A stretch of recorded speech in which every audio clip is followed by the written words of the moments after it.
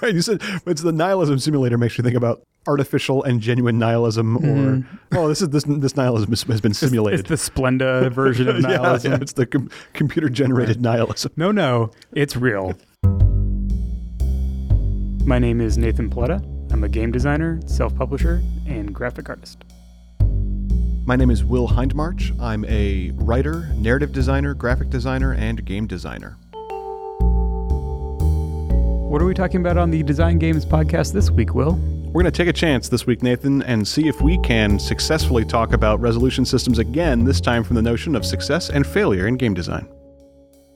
Systems in which you roll a crit or an explosion. Yeah. And then you check to find out. So like, we're doing actually in this case, one of the examples is Ars Magica, where you roll a number. And if you get that number, then you roll the die again and you double that number you got. Okay, that's too many steps in my opinion. It always has been. But what it means is that, so I roll a 0 or a 1, or I can't remember what it is, a 0, I think in Ars Magica. And you say, great, so you don't get 0, double what you roll instead. I'm like, okay, cool. So when I roll a 1 on that second die, I feel not only like I just got 2 lousy points out of it total, because I double a 1 to 2, but like I threw away a grand opportunity to be super awesome and roll a 9. Right. So it's actually worse than just rolling a 2. Right. If you just rolled a 2 in the first place. Right. It would be no big deal. Right. It would just be whatever. No one would even notice. Yeah. But if you get the potential to do really well, but then you blow that as well. Correct. Then I failed twice. Worse than just rolling a 2 in the first place. Just rolling a 2 in the first place. Than just the worst possible roll in the first place. So in other words, just so we're clear, all damage in Dungeons & Dragons. Yes, that's correct. Right. When I roll a 19 on the D20 or even a crit, okay, now roll double the damage dice. Right. Okay, well, those are all ones. Yeah. Because that's how that's going to happen. I've rolled dice before. I know how this works. Yeah. So. Yeah, we've all seen that or done that or been on the end of that where it's like, all right, I critical success, 1 damage, right? And it's like, yeah. How critical was that success? Yeah. Again? We have the information is at odds. So that was that was a big success, I guess. Except that I have no way to prove that it was. But what does that mean without damage? Right. You hit him really well, but it doesn't hurt him. Yep. Because we got a lot of that in the damage system in the New World of Darkness. Oh, I'm sure. People writing about how there's no 2-hit roll, there was just a damage roll, and how unrealistic it was. Right. And like, first of all, it's all unrealistic. Right. 2-hit and damage are both unrealistic. That's not actually how one models the passing of a steel object through the body of another human being. Yeah. That's not how that works. I mean, I like that New World of Darkness, and I continue to like it in my favorite OSR variant, which is Into the Odd, where you don't roll to hit, you just roll damage. Yep. And then there's a whole kind of economy about there's armor, which just reduces damage, but then also there's a whole thing about doing stuff to give yourself an advantage or cause disadvantage on your opponent, and that makes your damage die bigger or smaller, which I find really interesting. Sounds really satisfying, actually. Yeah, it's good. It has the same. So for me, like, this is staking out very clear, like, for my play preference territory, it is still very possible for combats to be grindy in the sense of, like, if there's a lot of hit points on one or both sides. And the D10s and D12s are still only rolling 2s. Right, and you're rolling low damage for some reason, or someone has high armor, and there's only so many ways you can, like, do creative fun things to give advantage, etc. You know, after like 2 or 3 rounds of a combat, I'm kind of like, all right, let's see what the math is saying. You guys will win eventually, you know, like that kind of thing. So it doesn't alleviate that, but it does condense it down to only taking 10 minutes instead of taking 45 minutes. And even if it's still grindy, it sounds like there is still less heartbreak, because there are fewer turns in which nothing happens. Yeah, in which I roll to find out if anything even takes place on my turn. Well, that's the thing. You can always do damage. You might roll low on your damage die, but like you're always going to do damage. And then if you're taking in an action to give yourself an advantage, like, oh, I'm going to jump on its back and pry up its armor plate so that my friend can get their trident in there, right? You might fail on that roll because that is a stat check. So that's where like any whiffs might occur. But that's a risk that you take on at the moment of your turn as opposed to the moment of character creation, which is interesting. Yeah. Well, so now then what is a failure then in that damage system? Like, what does it feel like when you roll a 1 or a 2 on damage? It's kind of like, yeah. But it's not really a failure. Something took place. Like, so you're usually doing like a D6 or a D8, depending on your weapon. And then if you have advantage, you do D12. And if you have disadvantage, you do D4. So if rolling a 1 on that 12 is the same thing as like getting a crit, but then blowing the damage roll, where it's like, oh, I had the chance to do so well, but you're always going to do that 1 damage if you have the advantage. Now, does I haven't played it yet, so does Into the Odd have any process for the underdog. If I roll that D4, there are no exploding dice or big modifiers coming from someplace. I have no chance of. So in other words, if I have 3 hit points left and the monster has 12, and the best die I can get is a D4. Right, and they do D8 damage because he's already hit you a couple times, and that's what the DM is rolling. Right. Yeah. Then the miracle is gradual, which is to say it has to roll. If it rolls 2 1s, I have a chance at this. Right. In that case, you'd run away. Right. Like that's There's no like meta points or like exploding dice or anything. I mean, you have contextually, you might have something like you can have Arcana, which are like weird magical items. There's no spells, like there's no wizards as such. It's this kind of the setting for it is kind of this Powder Age, slightly steampunky, late medieval pastiche. So you might have like a musket, or you might have like fire bombs or something, and then you might have this Arcanum, which is this like mysterious artifact of the world from before. And what it does at character creation, actually, to counter your quip about character creation, which is apt, but in this game it actually addresses that, because if you start with low stats, there's a matrix when you make your character. You have 3 stats and you roll dice and you get your stats, and you roll a d6 for your hit points. So you have 3 stats and you have hit points, and you have this matrix, and you can compare your highest stat to your hit points. And the box on the matrix is your starting equipment. So if you have low stats, you start with Arcanum and muskets and stuff like that. If you have high stats, you start with like a dagger and like 2 copper pieces. So there's a character creation actually does this rough balancing job of saying, like, if you're more likely to survive fights, you don't need all this stuff. If you're less likely to survive fights, here's the stuff you start with, which makes for interesting, dynamic, out of the box. Right. Kind of. I mean, in a very, in an almost totally abstracted way, just from hearing it and outside of the setting. What's interesting is what it does is it makes reliability a thing based on those early rolls, which is to say that technically speaking, your roving blade with a dagger and 2 copper, and your misbestatted Fafard-esque skinny guy with all this stuff. At the beginning, they're, like you say, they're a little bit balanced out somewhat. But the question is, am I going to misspend the resources that I have as the little guy?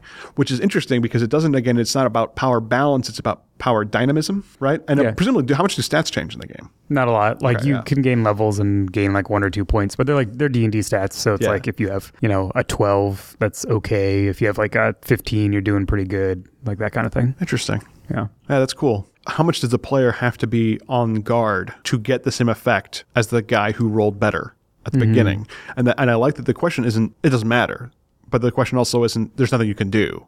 Yeah. Right. It creates that interstitial space, which says, hey, if you spend those firebombs just right, if you use your Arcanum just right, you guys are going to you're fine. Right. Oh, and there's also a thing of like if your character dies, like the other guy can pick up your firebombs that you didn't use. Like that's all right. And you just roll up a new guy to come join the party. It's kind of the mode of play. So there's a level of, at least when I've played as a player, there's definitely a level of like, all right, how are we going to use, like, you have the firebombs and you have the musket and everyone else has swords. So how can we use those things to deal with this mutated pig beast that has, a high armor? So just hitting it with our swords is not doing too well. Right. Slow-mo versus instant failures, right? Again, the success failure question being one of, there's the question of whether or not I successfully hit a beast or deal a damage, or hit a monster or deal a damage, or whatever it is. Then there's the question of whether or not we win the fight. Right. And then there's the question of things like, at what cost did we win the fight, or do we level up or whatever. But so there are degrees of failure, not just in the moment. Yeah. But over time, how long does it take you to fail is a question I ask myself more and more often in an RPG now. Well, it's kind of like there's a micro and a macro and a meta level of this question, which sometimes relates to how granular your resolution is, right? Like these examples, the Dungeons and Dragons kind of example of very granular swing of the sword resolution. Failure is addressed in a different way than it is in a game where you make one roll to determine how the scene goes. If I'm fighting the dragon and I miss 30% of the time, but the 70% of the time that I hit is what we need to win the fight, that's different from we're playing 10 scenes of a game and in 3 of them I completely blow it and the other 7 I get what I want. And just to take it into the micro a little bit, if it's 10 rolls to kill a dragon and we miss 3 of them but the 7 we got is enough, versus if we have 6 players of D&D and 30% represents 30 rolls. That's a very different experience than, than 10 rolls. Than 10 rolls or 3 rolls or whatever it is, It's funny because there's two kind of vectors for this, right? One is the mechanical, statistical, probabilistic idea of like, how do you determine what is a success or what is a failure, what numbers go into that, or what other factors. And the other, which I think we've been talking about kind of so far, is like, how does it feel when you fail? Whatever condition creates the failure. Is failure manageable? Is it something that completely stops you in your tracks? Is it just like these little speed bumps? Is it already built into your expectation of play? Is it still propulsion, or is it a setback? Right. Yeah. And then the idea of failing forward, right? Like, which is a pretty, at this point, standard, and I think for good reason, model of how to do failure, which is like, if you do not get what you want, something still happens that moves play forward. And it's not nothing happens. Like the null result is something that I think designers are better about avoiding. And I think it's interesting to terminology and things that we sometimes assume that we don't have to assume about some of that language is that fail forward is a very narrative concept, because we get it in fiction too, right? Which is the idea that fiction cannot remain inert. You cannot stop and stand still in fiction for very long, or it's just boring. Right. And to a certain extent, that's true in a lot of games, but it's not actually an inherent mandatory property of games in the same way. No. Right. But I'm just it's saying, a choice. But that's one of those things where it comes from, is the idea that if you say, if I roll to pickpocket this person and if I fail, they still don't know, then you just go, all right, well, so that's, whatever, but why don't I just sit here all night and roll 100 times until I get the thing I wanted? Becomes a question in part of what you're modeling, and not necessarily the fact that are you modeling a narrative, which is where sometimes we get it from, is that there's a notion that, well, I want the game to be narrative, therefore it must contain the following success or failure styles, or it must fail forward so that things keep moving. You can have very exploratory, very almost realistic feeling, or very fantastical fairy tale feeling, narrative feeling things that don't fail forward. The question is that the only time to me when time is genuinely wasted in the engagement of a mechanism is when it literally doesn't matter if I do it or not. Right? That a setback can be narratively satisfying. It can be ludically confounding, or vice versa. But the idea where you say, there's no reason for me not to just roll this die until it gets me the number I want, right? Which is never fun. To just go, I'm just going to roll until I get a 20. Right. When I get a 20, the fight will be over. Right. That's amusing once, in my opinion, right? But it's also literally, because you could literally sit here all night and not roll a 20. Right. That's a waste of time. Right. Well, and then it's just if the goal is to give you enough chances to roll until you get the 20, then why do we not just say you get the 20? Right. Exactly. Yeah. And that's what I get at. That what I'm headed towards is the idea of how we frame cost to success. An attack roll, and one of the reasons I think that D&D, for example, that we use this so often as an example of success or failure, but an attack roll in D&D is one of the only moments that is completely ironclad in the rules, and even then I don't think it's actually completely, but it's ironclad in the rules that we know what the cost-benefit relationship is. Right. I either get to roll that die for damage or I don't, and if I don't, it doesn't slow down or speed up the monster's ability to roll its damage back at me. Or in 5th edition, where they don't even roll, you can just say, man, if that thing hits me, I'm going to get another 10 damage. Just coming. I know it. So now it creates a dynamic where failure is still failing forward in a way, and that something's going to happen, but it's not actually failing forward because it doesn't have the narrative connotation of this roll may not further the story, but it will not be a nothing roll. Even if I whiff, what happens is that we are now behind. Sure. The situation changes. Now that can still be unsatisfying, and it can still be no fun, depending on the circumstances. Right. But that's one of the, as opposed to an area where in D&D it's so wander around town until you hit a DC 20 intelligence check or wisdom check or whatever it is to find out this rumor so the adventure can continue. Well, just give it to me then. Right. Yeah. It's like, what's the point of... Right. Why wouldn't I roll a million times until I get it? And why don't we just cut to when I did? Or however you want to phrase it. But though framing it is still very important dramatically and mechanically. Because if part of the notion is, look, for your character, we literally have to assume that you had to make that roll 100 times to get it. So we're going to assume that you're here in this village for a week. Right. As opposed to the narrative answer, which is, well, I'll just give you it right now in this scene, in the same scene when you come to town, because it saves time. Neither one of them is actually faster at the table. You can just say a week later, you finally hear blank. Yeah. But what you're setting up is the idea that apparently the characters didn't do something for a week. For a week, he didn't do other stuff. I think on a design level, that's an interesting space to go into, because then you're talking about resource management. Yeah. In that example, the resource is ephemeral. It's fictional time. Yeah. It's just like, a week passes, a month passes. You have to start a family here before you hear this this rumor or whatever. But that could very easily be a mechanical resource. You have this much time, and you can, it could be deterministic, right? Like you have this stat, so it's going to take this much of your time, and that's just how it is. Or, oh, you missed the roll by 3. Well, that's going to take a week. But if you spend this other thing, then it'll only take 3 days, or, that kind of thing. Roll rumor points, and once you have 10 rumor points, you will hear the rumor. Yeah. Yeah, whatever, right? Yeah, so, whatever it is. Yeah.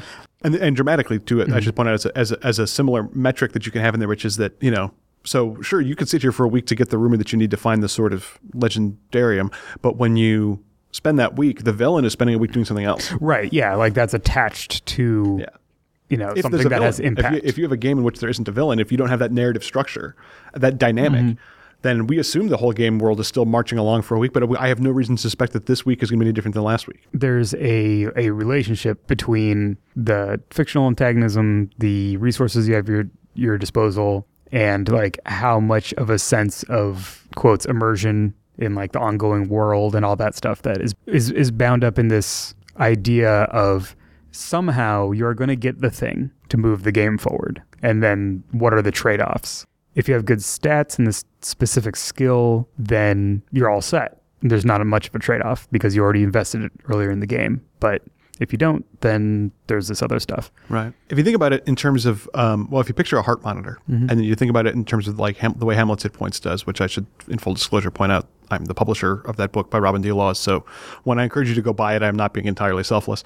But part of the notion in Robin's model, right, is that success and failure go up and down like the graph on a heart meter. But like on a heart meter, as long as the story, or in this case on the heart meter, the patient is still alive, the meter will keep tracking to the right. That's progress. Success and failure are detectable and appreciable on that chart of progress, but up and down is not better.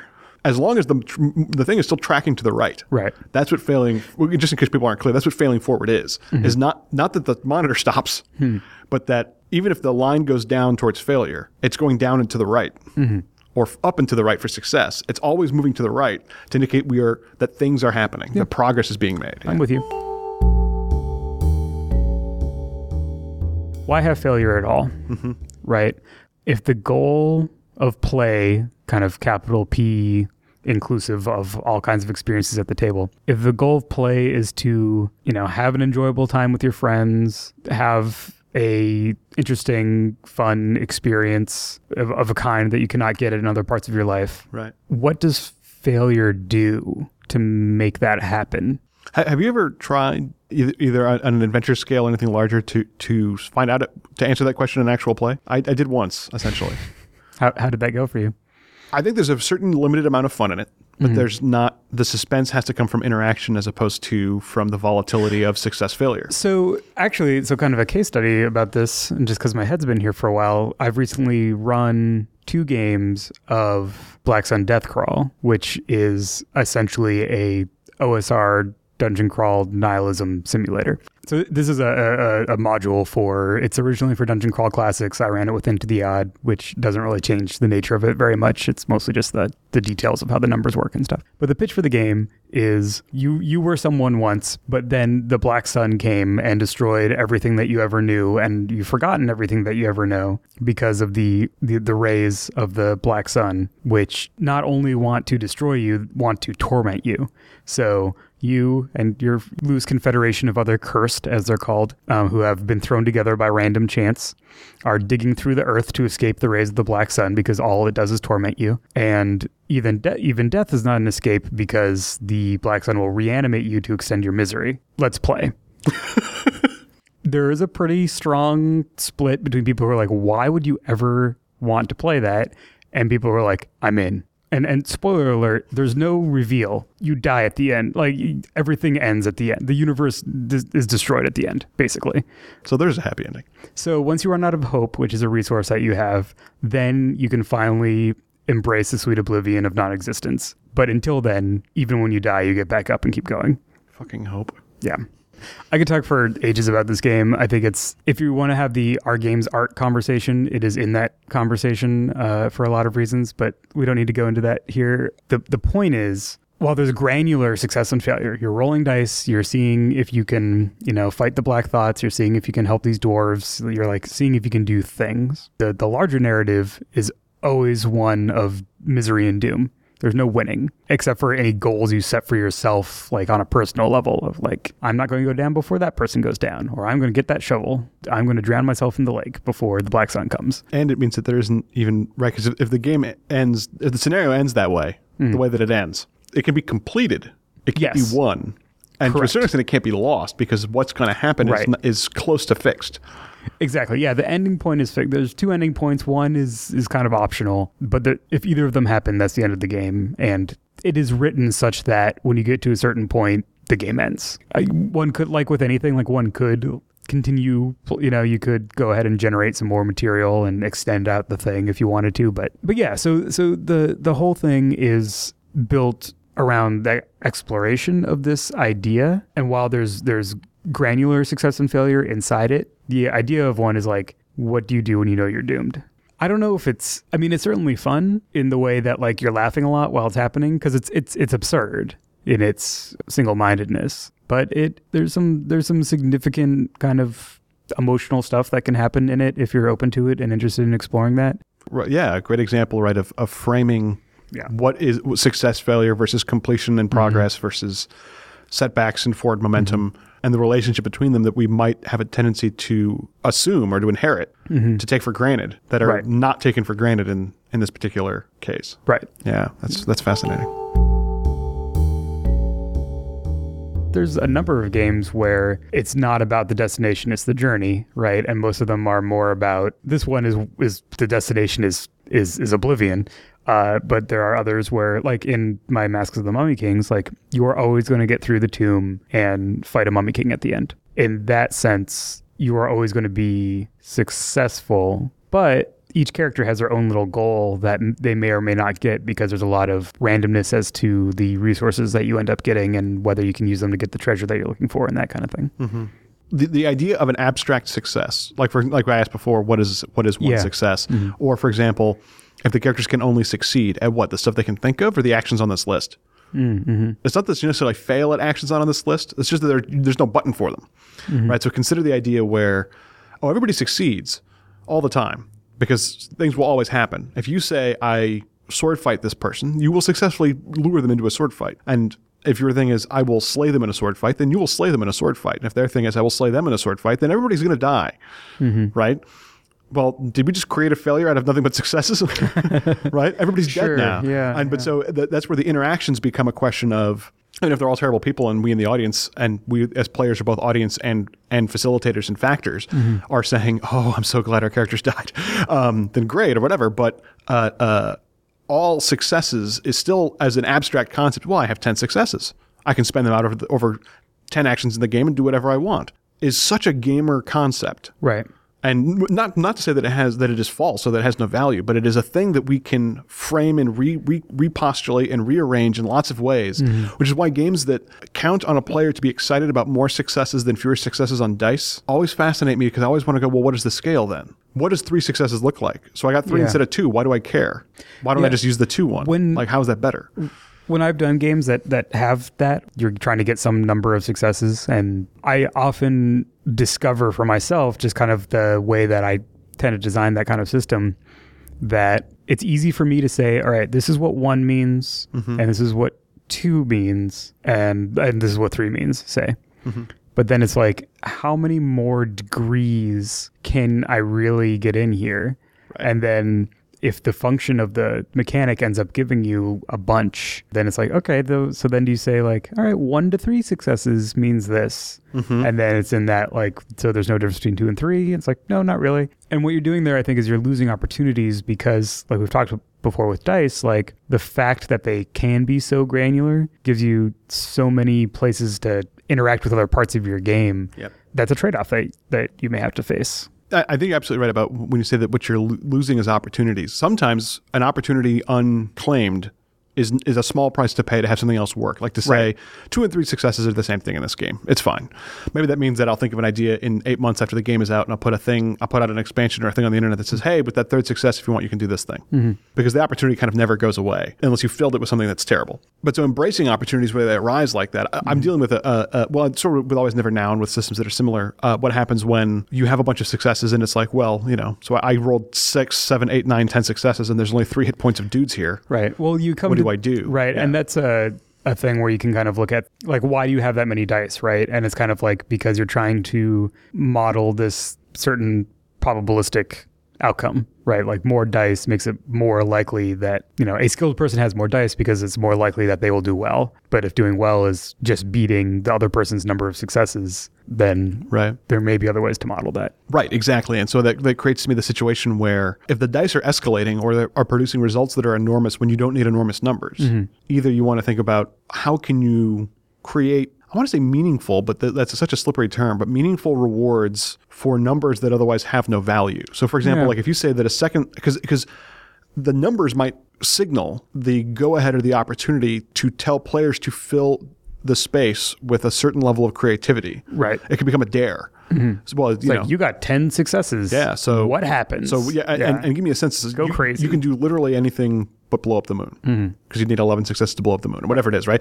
Or games where I used to have a rule in D&D, for example, where if you had a critical hit, then you just tell me what happens. And one of the reasons I stopped it, that I don't do it that way anymore, but is because people would dread a critical hit in certain circumstances because they'd be like, I used up my great description on the last 10 orcs we fought. Right. I don't want to be put on the spot for another orc decapitation that I can't describe in a cool way. Well, sometimes that doesn't sync up. Yeah. Right. Like that actually happened in relatively recently in a game of Worldwide Wrestling I was running, where in the expansion there's a set of what I call mythic moments, which is basically, it's like the advanced moves in Apocalypse World, where like if you roll a natural 12 basically, then you get this extra stuff. Great. It's an option and you have to spend all your momentum, which is a character resource, to do it. Someone actually very intentionally during a match narrated a kind of like middle of the road sequence to set up something else, like to kind of bring it down before bringing it back up, and then nailed the roll. And it was the first time we've had one happen in this entire game. And we'd actually been talking about like, no one is rolling these 12s. We're never going to see these. He rolls it and just kind of goes like, that's not an exciting enough moment to do this, even though this is our first chance to do it in 3 sessions of play. And we're all kind of like, yeah, you're right. You narrated yourself just sliding out of the ring. That's not a mythic thing, even though in the story of the match, it's exactly what it needed at that time. That's what those dice are telling you. But the option to be like, or I can make this incredible. He's like, no, this doesn't need to be incredible. My incredible thing's coming next, which he did not roll, the 12 for. But what's interesting is to me that's like a success, and I've seen this a little bit in games where I do adventure by adventure stuff, but never on a systemic level. What makes me think is the idea of old fantasy adventure rule, which is that when the dice indicate your character is dead, your character will die. Not at that moment necessarily, because that could be unsatisfying. Sure. But your character's a dead soul now. They are going to die. They have seen their death. But it's almost the opposite, which is, so is there anything I can bank off of that? Right? Do I get a thing? The idea is, and this isn't the case in Worldwide Wrestling, but in the case like where, we want to think that in the course of an adventuring career, or of a wrestling career, or of a fighter pilot's tenure, that they will get a certain number of 20s on the D20. Yeah. Right? So that if you ever do, and it's in the wrong time, rather than the player being penalized for that, can I bank it? Not necessarily as a success, but like, can I do something really awesome description-wise with that later? Well, this is one of the things I love in Gumshoe, for example, is where one of the things that you can do with the edges that you get, as opposed to success or failures, you can say you can narrate a little thing about how skillfully your character reloads and get points back. Right. And you can pre-write that and bring it and say, okay, I need points. I planned for this. And you read a paragraph or 2 sentences, whatever it is, about how that you're kind of getting inspired by, an action movie, how your character reloads off the thrumming engine of the motorcycle or whatever it is, and slams the clips into his gun and goes to town on the bad guys. Gumshoe is great at sliding that stuff around in that way. Not every game is, but that's kind of my immediate thought, is that I can get, rather than saying, okay, so what does a really great amplified version of this moment look like, versus do we just let it disappear? In some cases, success and failure lead that rhythm, that like great thing happens, setback, great thing happens, kind of the heartbeat that you're talking about. And other times, the player feeling or the table sense or the narrative positioning of like, this is what needs to happen now, this is what's satisfying to happen now, is actually what leads that heartbeat. And like the mechanical success and failure might actually follow. Like sometimes the mechanical success and failure leads the player intention and the fictional events, and sometimes the fictional events and player intention lead the mechanical success and failure. This is very much actually where the statistically kind of unremarkable, but I think as an expressive versus deterministic system, a reasonable hybrid of Storium, why I built it the way I did, the parts that I built. In Storium, you get a certain number of success cards, a certain number of failure cards, and more successes is bigger successes, and you can work as a group, and certain challenges take a certain number of successes to turn out for the best, but they take a certain number of cards to fulfill for sure. So if all the players play failures, you can still finish the thing and move on with the story, but it went badly. That kind of thing. Okay. Part of that model is what I mean when I talk about an expressive system, is that rather than waiting for the system to tell me what happens, it can do that, where everybody can play in secret or something, right, and say, okay, well, we all played failure cards. Damn it, I was so sure, Doug, you were going to play all your successes on that. Shoot. Oh, well. It determined what happened. You can all say, look, we all know, right, this is an opportunity. This is the point when the character should fail. This is a great opportunity for a setback. Yeah. So we can model that by, let's just all just ditch our setback cards. We'll just go ahead and play them now and talk it out or whatever it is. And that way you're getting rewarded by having fewer of them in your hand right now. They're going away until the hand refreshes, and modeling what you wanted to say, how you felt it. And it's obviously not a perfect model for all expressive systems and all deterministic systems, but it's one that is specifically designed to straddle the line.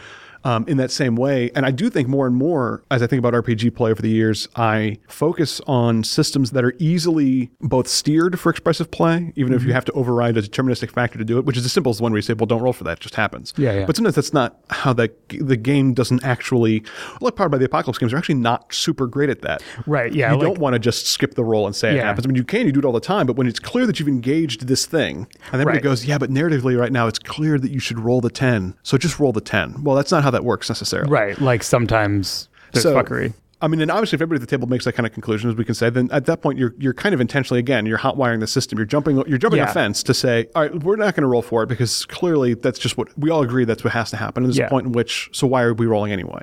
We're all going to accept you get this 10 because you built to this moment intentionally or otherwise so well that we all want to see that happen. In some games there's the thing of you roll to do this stuff and you kind of just decide this stuff. Yeah. And if you don't have any pressing reason to choose one or the other, roll a die. 1, 2, 3 is bad for the players. 4, 5, 6 is good for the players or whatever. Right. Like sometimes there's that kind of like flip a coin basically kind of stuff where because it's acknowledging that in some cases, it's not that it doesn't matter in the sense that nothing should happen. It's that it is agnostic as to what happens as long as something happens. Exactly, right. And that's, to me, deterministic, and why, as the system is deterministic, it tells us good or bad, and we're happy with either result. Yeah. And it doesn't have an option for nothing happens. And that's, again, we're kind of failing forward as opposed to a setback or anything like that. Is the issue, or is the thing that's going on, the model. But what gets me is a system that can be both a little bit or deterministic when you want it and expressive when you want it. And I think the thing is that we see a lot of systems that it's much easier to make a deterministic system expressive, but not infallible. Yeah. Because what it can become is where you can say, man, that is so great. Don't even roll. Just treat it as if it was a critical hit. Yeah. Well, now you've made a deterministic system expressive by saying, I have a term for what happens when you land a really great hit on somebody. It's called a critical hit. This is what it does. And that hooks into other things about the game. Right. Yeah.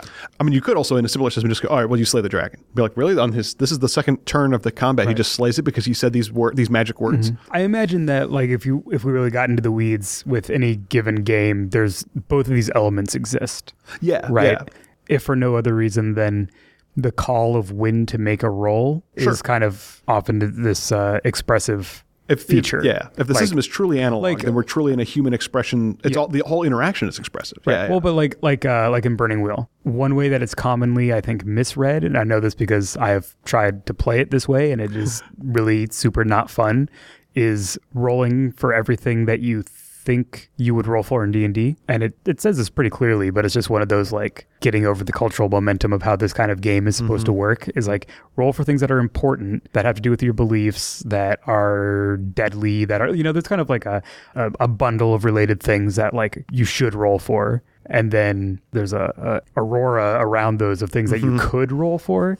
And if you do roll for every single one of those things, it's just like, come on. Right. And you're going to get a series not only of limiters on the expressive situation, but you're going to get a lot of failure. Yeah. And so now you have a deterministic cost for playing a system in a different, for trying to use it expressively or for whatever it is. And that game also has the let it ride rule where you expressly, when you do a thing, whatever your roll is, that governs the thing. So you don't have I'm going to roll 20 times. If you want to find out the rumors, you're going to make a circles test. And if you blow the circles test, Actually, in circles tests, they fail forward because when you fail, you still get the basic thing you wanted, but you basically turn someone against you, or someone like targets you now, or you make your social situation worse. Not all of the skills in that game work that way, but but circles in particular do. And that's Burning Wheel is a great example. I mean, what you're getting at in terms of the expressive nature of the judgment call. Yeah. When do you roll? Right. That's the thing. The judgment call is the expressive part, where it's like you have this brewery skill. That's great.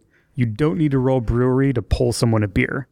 Right. Even if you want to grub for your check, because that's how your skills improve, is you get checks because you roll on them. So that's where that tension comes in, where people are like, well, I want to roll for my thing. Right. You need to get your character into situations where the skills you want to roll are relevant and important to like what's going on. So yeah, the judgment call of like, no, that's not appropriate to roll. You just do it. Is expressive. And then when it gets to a thing where it's like, all right, well, I'm going to poison the king's beer now. Like, oh, well, maybe let's use your brewery. Like, and so that his royal taster can't tell, it's going to be considered concealed in the beer. It's like, all right, well, he has a pretty good royal taster, so it's going to be an obstacle 5 roll or whatever. Then that's deterministic. Like, let's see how the dice do.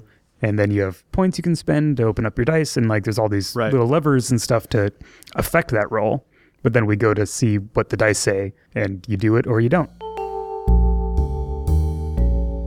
A lot of games, even games that have fairly, when I say tight or rigorous dice mechanics, games like Powered by the Apocalypse, games like Burning Wheel, or to a certain extent, even games like Lady Blackbird and Always Never Now, but in which it's clear when you should roll and when it's a judgment call, right? When you have a lot of guidance on that.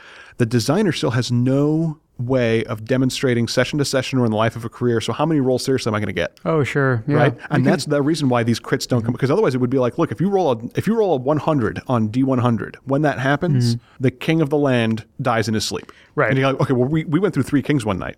Yeah. Well, I don't know how often you roll. You shouldn't. You should only get that 1 out of 100 rolls roughly. Yeah, but that's not how... We make 200 rolls a night. Right. But also that's not how probability works. That's also not how probability works. Like, right. You can roll that on your very first roll of the game. Absolutely. Which is why those things tend to be, I think that they tend to be based on currencies, and RPGs tend to not regard currencies as anything but optional in success and failure. Right, because currencies are more, by their very nature, are predictable and measurable. Especially actually in a closed system like a game, they can get very predictable. Right. Well, I'm talking about like you need to spend 6 poison tokens to kill the king. Right. And it's like, all right, how many do we have? All right, we need 2 more. Like as opposed to, and you can absolutely, that's almost more like adventure design than game design. 6 critical successes, the king dies. Right. And it's like, we could never hit that. It is conceivable. We've rolled 5. In this group, it is conceivable that we would never hit that because we're only going to roll twice a week. Yeah. For a year. Right. We might never get another 20. This is one of the questions I get asked a lot from people who are playing the beta materials and stuff for Dark. So should characters just be succeeding almost all the time? One of the things is that not only is Dark absolutely a system in which characters are more competent than they appear, a stealth mechanic requires them to be competent. Suspense requires them to not know how competent they are. That's one of the reasons it's built that way. So not know if I'm going to succeed all the time. So there are a lot of factors working against that. But they don't fail terribly often, and things have to conspire for them to fail. It's possible to have a shuffle work that your character's just going to win this game and you just don't know it yet, right? You just don't, and there's no way to find out as to play. So it has a long game success failure effect in which you go, great, the rolls are perfectly spaced out so that I've got 5s and 6s and 7s in there every time, every hand or so, I'm going to be great, no problem. So it's a resource point driven game in which the points come in little packages on the cards. I can't spend this 7 in pieces. I have to spend the whole 7 together. Right. But so the answer is yes, characters should be very good because it maintains the narrative control for everybody and makes it more of an expressive game when the characters are doing well. And then it becomes very deterministic when the cards get to a point where you're like, I don't want to use this 2 because I'll fail the action, but I don't want it sitting in my hand, so I've got to get rid of it. So I've got to go somewhere that I can take an action that isn't so vital, and that keeps them moving around the environment. That keeps them searching rather than just going straight to the target, getting it, and marching out. The cards tell them that sometimes I can't go straight to where the treasure is because that's where the toughest guards are, and I don't have the cards for that right now. My memory / understanding is also that there's a visceral sense of like, oh, I have all my good cards now. Right. Which means I better prepare because I know I'm not going to have as good cards later, or I'm getting a lot of kind of crappy cards now, but that's okay. Yeah. Because that means that my good cards are still in my deck. Right. So all I have to do is get to them. Which is like I said, visceral player response. And part of that goal is to separate the suspense from the success-fail mechanic not entirely, I should say, but so that they are not the same thing. Yeah. So that there is suspense even while the character is doing well. which is vital to both stealth and heists and all that stuff. There's a thing I'm kind of working on right now that I actually just kind of thought about this question, where the kind of general sense of it is a pretty typical adventure-y kind of mode where you're going to have a character and you're going to be doing things and you're going to be rolling dice to see how well you do on the things.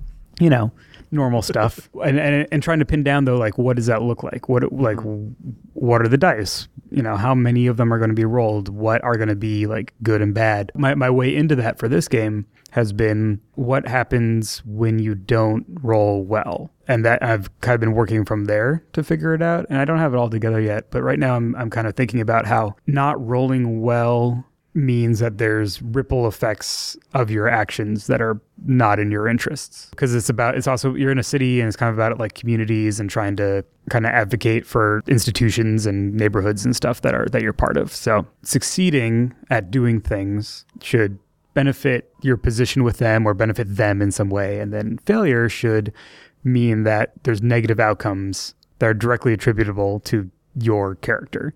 That's cool. So I'm actually right now thinking about using fudge dice, because then getting away from numbers and saying success failure and going to, you're rolling some fudge dice, and then the minuses and pluses are then the economy that you use to manage what comes out of the thing. I have 2 games that literally do that. That are completely different games and everything except for that. Yeah, and this is not a new technology, right? Like this is just like my investigation of like, how do I address what I want out of this? Right. It's like, maybe I'll try fudge dice first. I think it's a great. That's for my a thing called Adventurous, which I've played at Origins and tinkered with here and there, and it's something I do to get my Indiana Jones Tomb Raider kind of vibe when I need it. With the realization that essentially when I set it up so that the plus faces on those dice work for the players and the minuses work for the GM. Right. And then one of the things you can do is you can say, well, I'm going to cancel some of these out so it's not as bad. But you can also say, no, you know what? You can do what you want because I got the pluses I need. I'm going to do this cool thing. Right. And you can bring it because I can take it, I think. Yeah. I hope.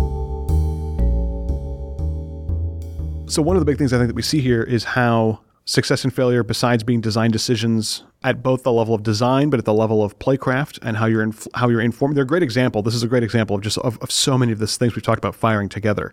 Yeah. The designer informing the GM how to make judgment calls, what scales mean. It can spark economies and spin off into reward cycles. And so what are some ways to think about defining what success in your game looks like and what failure in your game looks like, and how do you decide which of that you make very transparent? Like in Black Sun Deathcrawl, there is no escape, you're all doomed. Or are they more emergent things about like, oh, well, as long as we do this cluster of things, we're never going to mechanically fail.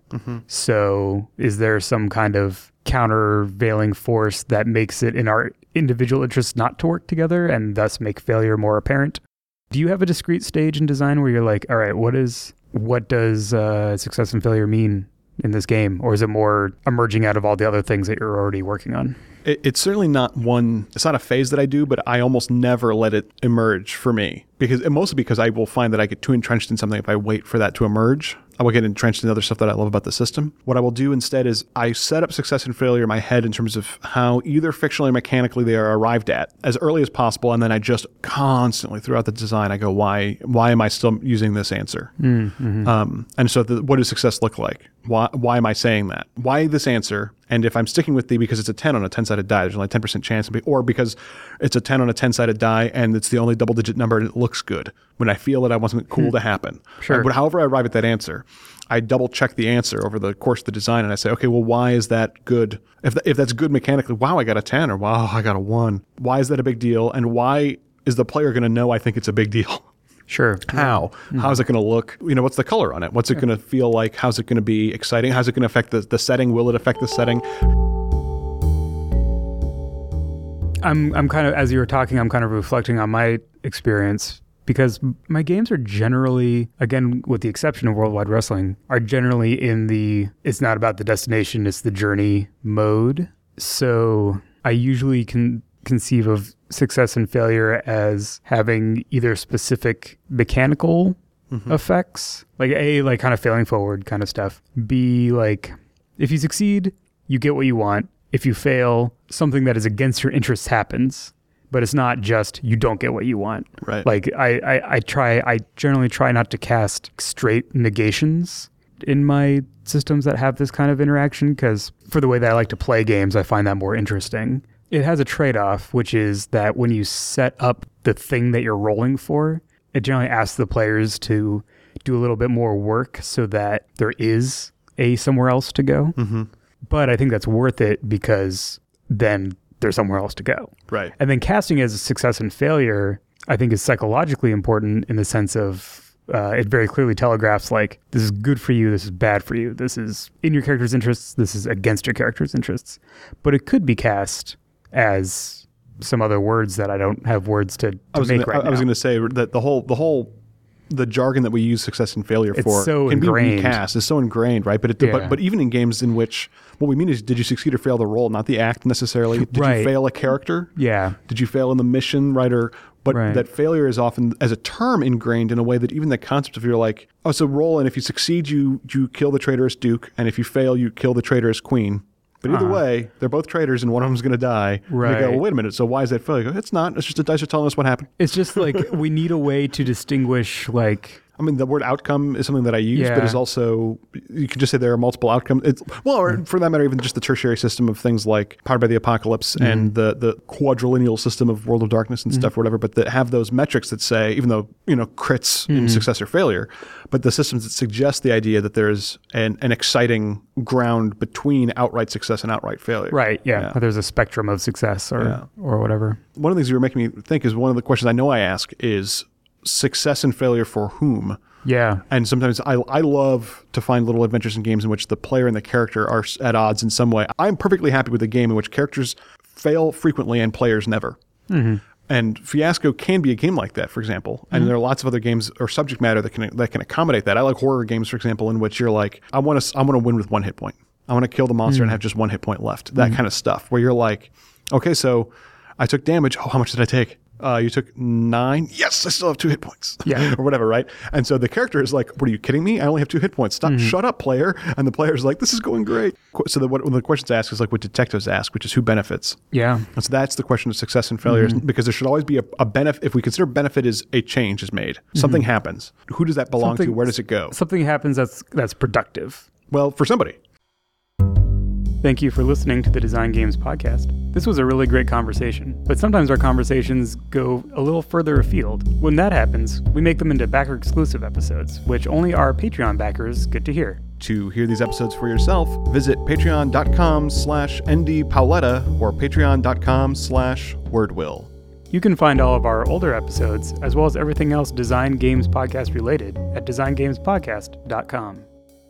What do people even say at the end of a podcast? What happens if it just